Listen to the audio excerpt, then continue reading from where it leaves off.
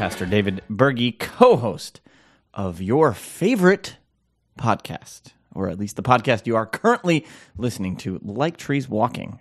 And I am joined this fabulous day by none other than Mikey, MJ Nelson. Do you have any? What is your name? What's your nickname? Mad Dog. Mad Dog. None other than Mad Dog Nelson. El Perro Loco. Here on Like Trees Walking. Mike, how are you? I'm good. That was quite a downgrade from your favorite podcast to the podcast to which you are currently listening. Can't get us on that one. It is true. It's technically true. So, Mike, this is Like Trees Walking, where we do what? Well, we talk about big issues of life, everything, the meaning of life, the meaning of existence. Is there a God? What does he think of us? What do we think of him? Mm-hmm. What is philosophy? How to think?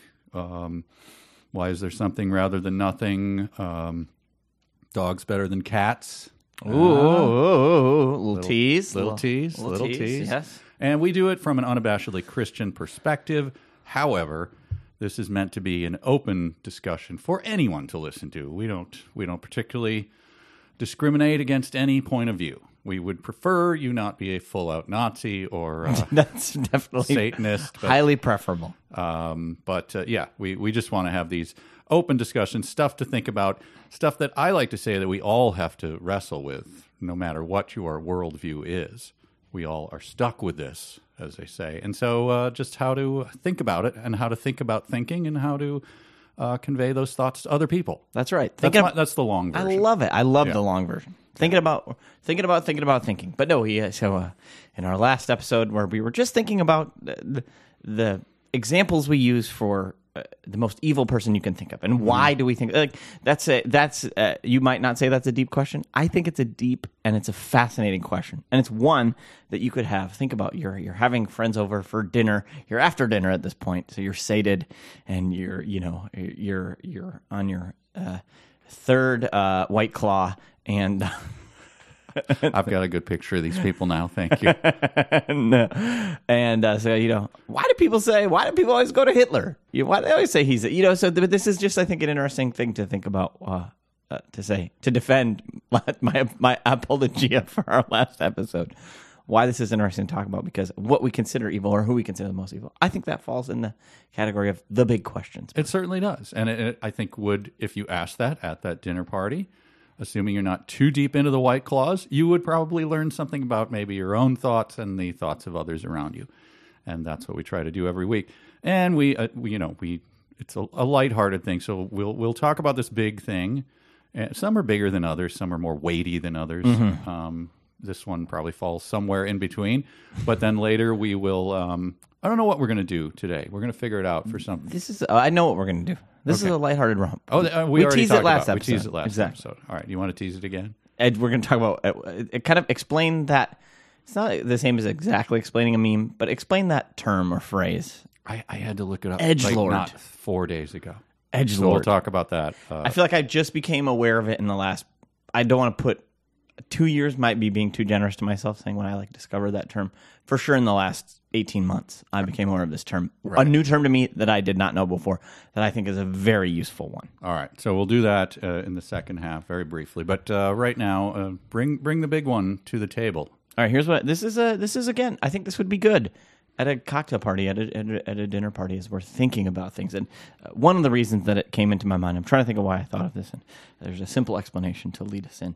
And recently, my family has come into has become caretakers of a cat. We were not cat. In fact, I've never had a pet before in my life. None? Never. I mean, goldfish, beta fish or goldfish or something. Okay. I had a hamster too, so that's a lie. But not like a real classic pet. I had llamas. Suddenly we learned you had tons of pets. I had a pet rat too. So no, actually, okay. But this is my first socially legitimate pet, which I guess is basically a cat or dog. In foray into the conventional realm of pet keeping. Did you consider a snake at all? No, I have a great tarantula. I had a college roommate with a snake. Oh, God. And this guy was a real piece of work, let me tell you. If my wife is listening to this, she's immediately just this has brought flashbacks of some very negative memories of just being around this person. He was a snake guy. Person with a snake, yeah. But if you out there and you know a snake, I'm sure you're a great, fine person. Yeah. But this guy was a creep. Anyways. Very briefly, I have a colleague who he has a swimming pool. He lives in San Diego, and I saw a little clip of capybaras, the giant South American rats. But they're not rats. They have no little ropey, gross tail. They have these cute little muzzles, and they sit and they chirp. They're extremely gentle. They just eat vegetation.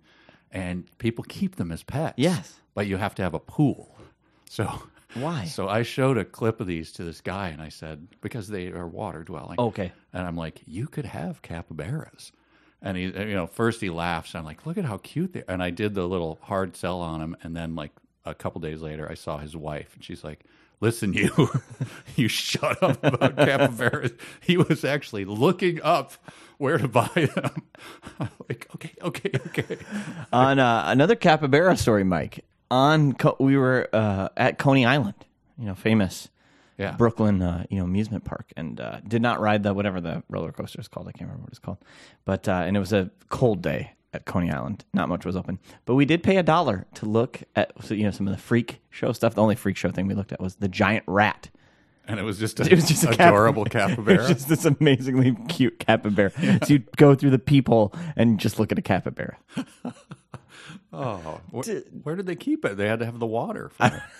There's a whole ocean right there. I don't know, Salt water, though? I don't know. I think they're fresh water. I don't know. Sorry, capybara experts. Anyway, all right. Anyways, we came into the custody of a cat because I was at church. It's very cold in Minnesota, some people may know, and our nation just recently experienced, depending on when you're listening to this, in the winter of 2021, there was a massive cold spell. Not unusual for Minnesota, but we got hit with our blast of negative weather. I went into work one day at the church, and a cat followed me. I saw a cat. I said, oh, there's a cat on the street, nothing, don't even think twice. This cat followed me, which is weird. And it followed me into the church, which is very weird, right? And so I did my internet research, and I did not, next door. And I ended up finding out that the people were posting constantly for months about this cat and who owns this cat and why is this cat? Oh, who owns it? Not where is our cat? No, it was always like, who owns this cat? Why is this cat always out walking around? Okay. And so, long story short, I'm at church. This cat, and it's following me around. I'm like, okay, I gave it some water, and then I put it back outside because I'm like, it'll go home wherever it's home is. Come back 5 minutes later, cat is just sitting there mewing, wanting in. My heart, I can't just leave. It's going to get cold. It's going to get deathly cold, Mike. I'm very worried about this cat. So I come, and there's actually a pet food supply and pet supply and food store near the church. I buy a litter box, cat food, and a little carrier. Is this pre-consultation with This is before Amy? I have not consulted with, Amy and I had texted back and forth, and she loves cats. Oh, okay. She had one growing up. So I knew that this would not be a controversial move. I bring the cat home. Wow. Question. Yeah. Are you certain it's not a witch? Following you? No. Okay. You're not certain? I'm not certain. All right. But unlikely. Less, how it's more likely than not we're living in a simulation? Yes. More likely than not a witch. Okay. But, so anyways, I bring this cat into my house. And we're taking care of it. And if it ends up having an owner, of course, we'll return this cat. The cat is taken to the house very nicely. Also likes to go out and about too. But the cat is, so we're just taking care of this cat during the cold, so it didn't die. And it was in an area when I did my research too, where it had never strayed that far. It was far from home. It was many, many, many, many, many blocks away from home. This was weird. And just that a cat would follow me, strange. So anyways, I'm taking care of this cat.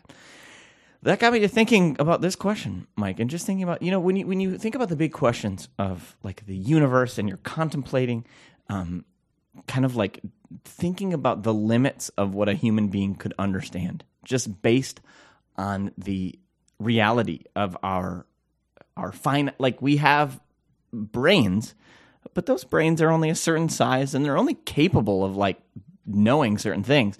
And I was thinking of this cat, and I was thinking, as hard as I could ever try, I could never teach this cat trigonometry, right? This could be the smartest cat in the world, but it's just naturally limited in its capacity to know certain and understand certain things. Certainly. You know, I mean, that's a true statement, right? Yeah. It's never going to know sine, cosine, tangent. So if people know trigonometry, they know SOHCAHTOA. You remember SOHCAHTOA, Mike? No.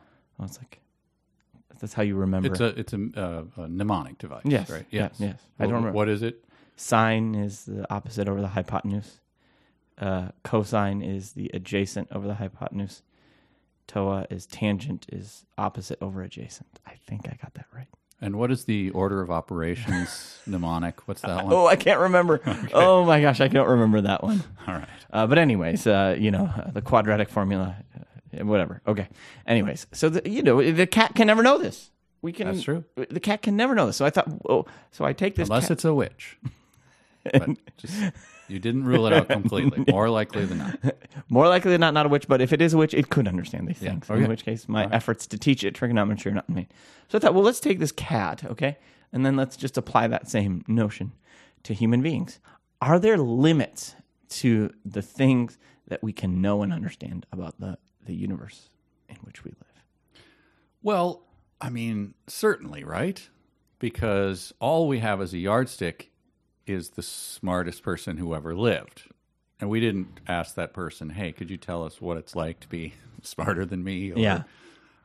That's our yardstick. And I have to assume that range is kind of like the range of light. Visible light is just a tiny bit of the light that is out there. Right. And we just assume that that's all light, but there's obviously all this other light, and we have no ability to see it. We can't ask a scorpion who can see a different, band of light what it's like to know that light. So, to see that light. So we can't do anything about it. So yeah, I mean, we're recognized too, even in relation to the lower creatures, right? They can experience things that we can. So just kind of the experiential knowledge, we're limited. Can't hear, the dog can hear the dog whistle. We can't hear the dog whistle. And the dogs, their smell.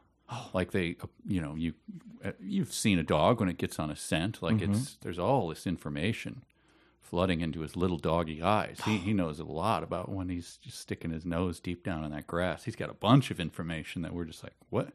Not privy to it. Yeah. Could never know it. Tell us. Sit down. I'll buy you a White Claw. Tell me what's going on with that nose of yours. Yeah, we can't. We can't know. We cannot experience it. True. So this is even, creatures who we have a cognitive capacity far beyond theirs. But I just think about the limits of our knowing and understanding. And so when we compare, and I think it's sometimes it's easy to forget. So if we think of God as the intelligence that is, one aspect of God is at least that God's the intelligence behind everything. What degree? I mean, it's almost a difference in kind, right, rather than in degree, we could say. And so how kind of there is a hubris on behalf of human beings to think that, like, well, we're so, like if there is an infinite intelligence behind the universe, which I believe there is, again, folks, unabashedly Christian perspective. Right. That's baked in the cake. I'm just bringing it. Pure orthodoxy there. That there is an infinite intelligence behind the universe. The kind of hubris that I could bring to think, well, I'm going to be like all the big questions that I have. Not that I shouldn't ask them, but that I have the cognitive capacity to come up with an answer or an understanding to all of them. Yeah, I saw it analogized this way once by maybe it was an apologist or maybe it's a philosopher. I don't know. I'm probably going to get roasted on this one. Whatever. We don't look, guys, one of our things we're committed to in the show is very rarely looking things up. Well, I don't think this is a thing you need to look up. It was just a similar insight by someone who happened to pass over a giant anthill, watch the anthill, watch them going in and going out, and then realized as his shadow came over the ants, it changed their behavior in some way, where they stopped like going into the shadow or something. It alarmed them in some way. Like, I don't know, did it seem like it was a cloud or something? And so to amuse himself, he would move in and back and forth, in and out of the shadow, and the ants would react accordingly. And he realized, like, is that kind of, the difference between God and like the ants think something's happening and it's just him like passing his hand over it? Their understanding is so far away, in other words, of what he's doing and what they're reacting to, that it's just, the understanding is just light years away. And yeah. that was the same thing with the cat, that he thought about that, the limits of our understanding as compared to the being who created all intelligence and has all knowledge. Like, Right, and that's where I think the amazing part about Christianity, one of the amazing aspects of it too, is this of Christianity is this concept of kenosis, which is like it's a Greek word that just means emptying. That like in You just emptied your own intelligence. I did right empty my now. own intelligence.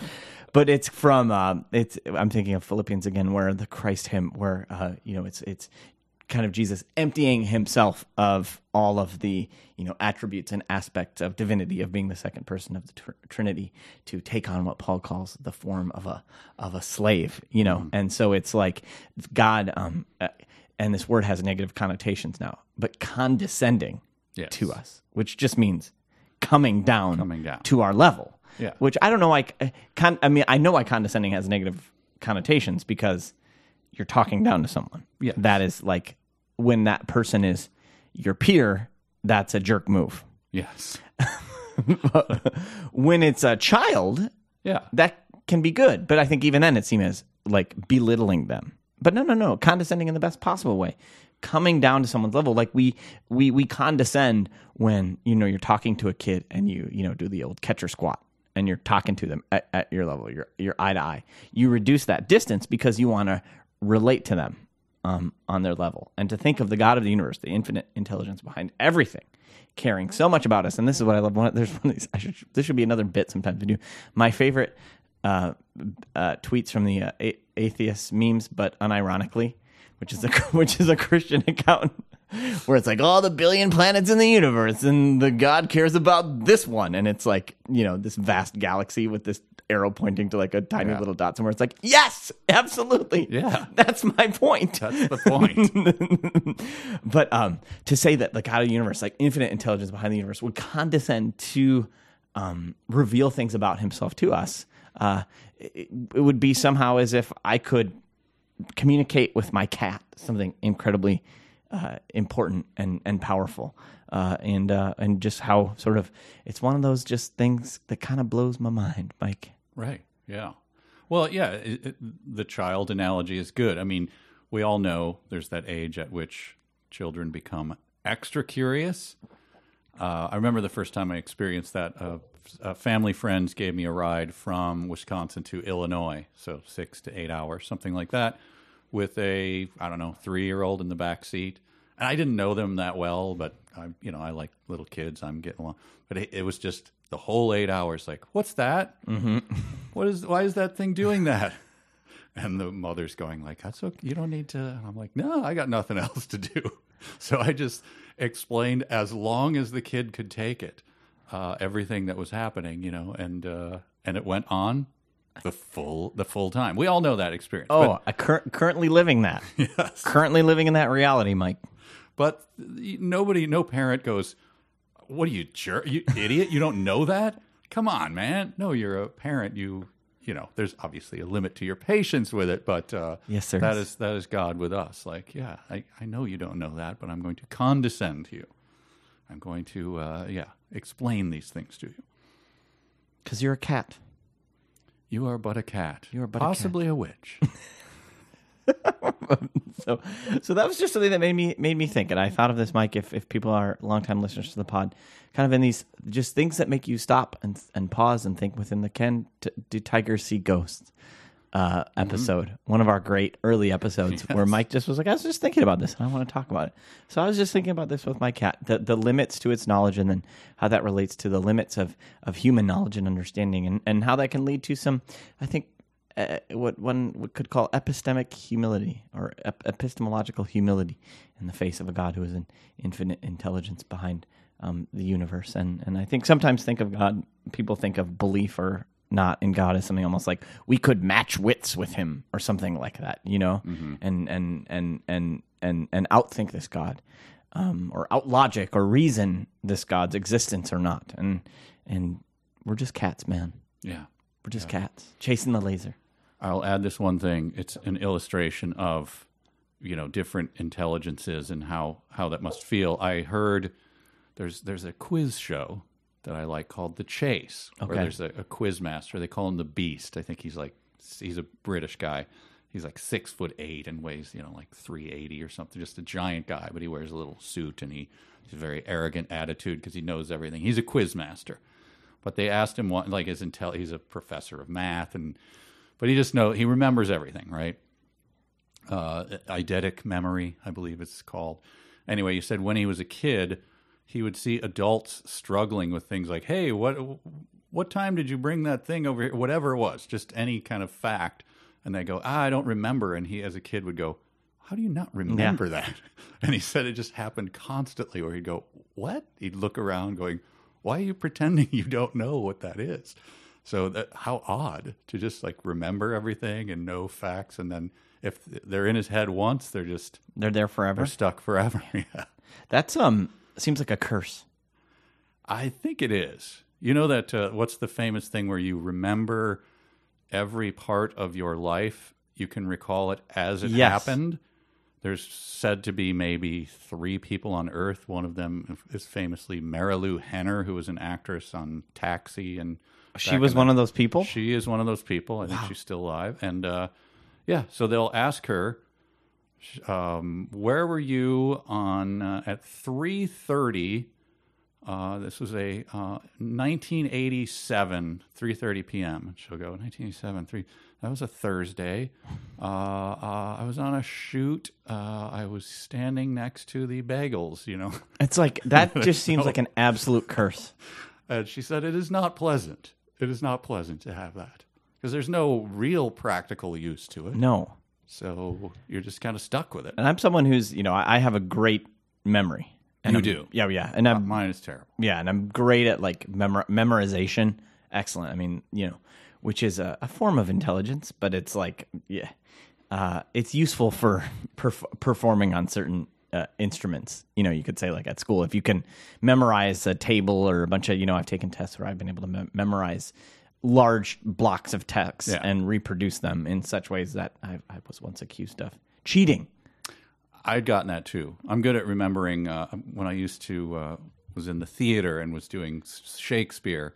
I would come in and we'd be at that stage where have Act 4 fully, line perfect, and I'd go in realizing I didn't look at it at all, and then I would just sit for like 10 minutes before rehearsal and get up there and just be line perfect on it. I don't know that I could do it anymore, but back then it's like, I don't know. Back in the day, you were a squishy sponge. Yeah. But I also was accused of cheating at memorizing things But, and you said, how dare you, sir? How dare you? Good day, sir. I said good day. My favorite, I'm sure I've said this on the podcast before.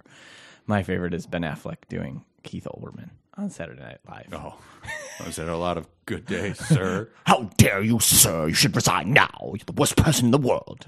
Sir. He does have a bit about a cat in it, which brings it back. He's talking about the condo. He's railing at the worst person in the world. That bit he used to do on his show, and it's it's like the condo co-op board that denied his application because he had a cat. Are you telling me that Mr. Precious Perfect is not welcome in your condominium, sir? This is an outrage. This is a scandal. I demand that you resign today. I love the sir is supposed to somehow soften the rhetoric. It's truly amazing stuff. We'll put a link to it. All right. In the show, in the show notes.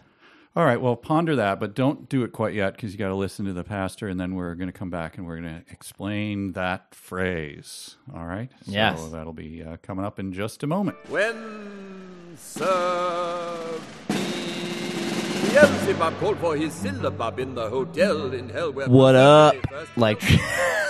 Mike, folks, I wish you could see Michael J. Nelson cringing when I did that. Thank you so much for listening to Like Trees Walking. I know it was very disturbing to him. Thank you, everyone, for listening to this podcast. We appreciate it deeply.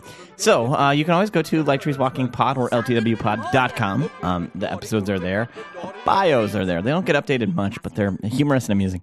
And we look the same year after year. This you can also go to Like Trees Walking on Facebook or follow at LTW Pod on Twitter.com. We're not on Clubhouse yet. I haven't gotten the invite to that new social media. Mike is completely clueless about this thing. and I don't think I'll ever be there. But we're not on the Clubhouse yet. So, folks, thank you for listening. If you could rate us and review us, that would be great. Share it if any episode tickles your fancies. Not just the podcast in general, but if there's any episodes that you find helpful, pass those along to people if it deals with a topic that you might think are interesting, or use these podcasts to provide fodder for you at your next cocktail party that you're attending. Back when we resume life, post-pandemic life, in the roaring 20s that are ahead of us, like trees walking, we're going to be roaring right along with you, White Claws in hand. All right, so let's get back to the podcast and let us explain that phrase. Explain that meme!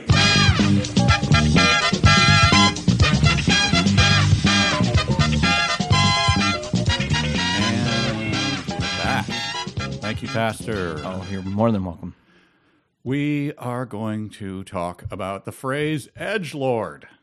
Now, as we explained earlier, I think I just looked this up 2 days ago, although I've heard it and seen it, but there's a certain point where you just become inured to new phrases, and it sounds very internet-y, and it's like how people, he's alt-right. Does anyone really even know what that means? It's just a slander. So I assume that edgelord is somewhere along those lines. But it does seem I think a little edgelord, more of a term of art. I think edgelord is a term of art. I think it describes a very real type, a type of person who is, yes, extremely online, certainly. Let's just start with the word, though. I don't like the sound of it.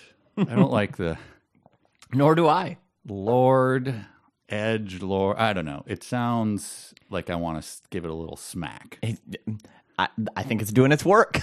I think much as you hear that and it makes you want to smack something, encountering an edgelord makes you want to smack something. All right. So give me your working understanding of edgelord, and I'm in the meantime I have Merriam-Webster's online dictionary open with an article on edgelord, and I'm sure they will be around to correct anything you get wrong. Here's my understanding of edgelord. It is a type of person who goes into a discussion taking extremely provocative positions, and they take a delight in kind of winding people up in doing that.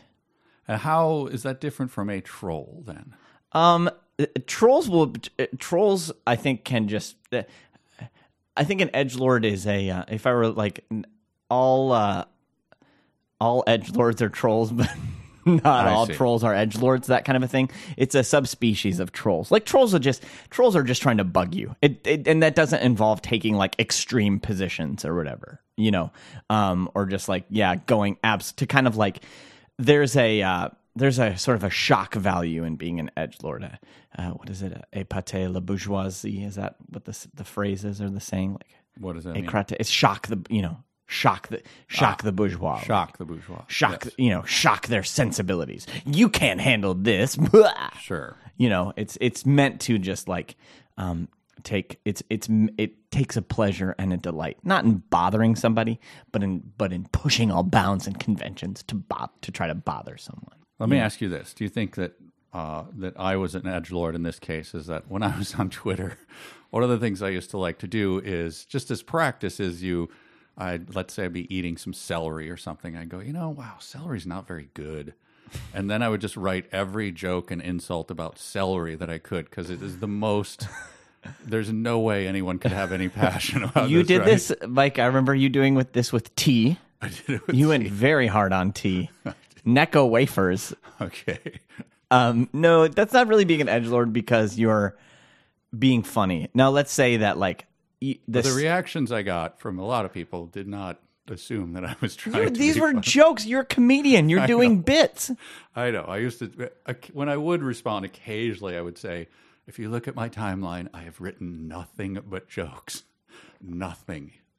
For the past, 7 years. Please take that into account. No, that was a bit. So being an edgelord is not a bit. Although I think some comedians, being an edgelord can kind of be like a comedian thing, where it's shock the bourgeois, like kind of take the most say the most outlandish thing, and sure. with the arched eyebrow going bet you didn't think I would say that. Right. Yeah, that's a big...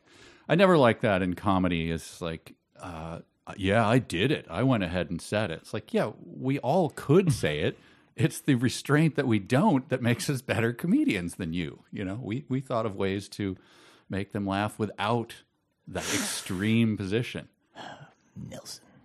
Yeah, you got it. That's the attitude.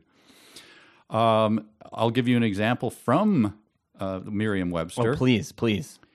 Here we go. The word has taken hold to refer to one who makes wildly dark and exaggerated statements, usually on an internet forum, with the intent of shocking others. There's usually a tone of nihilism to such remarks, the kind that might be flagged by a counselor as antisocial behavior.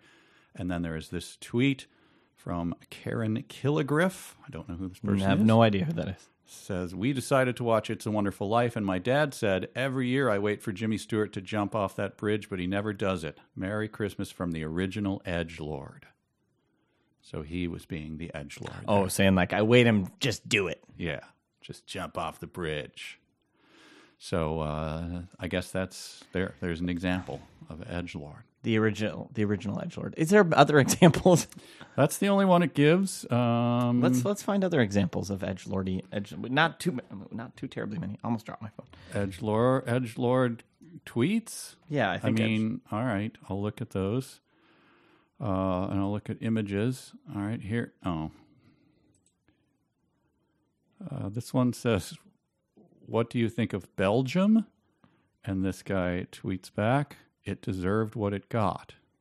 So is that a edgelord? What did it get?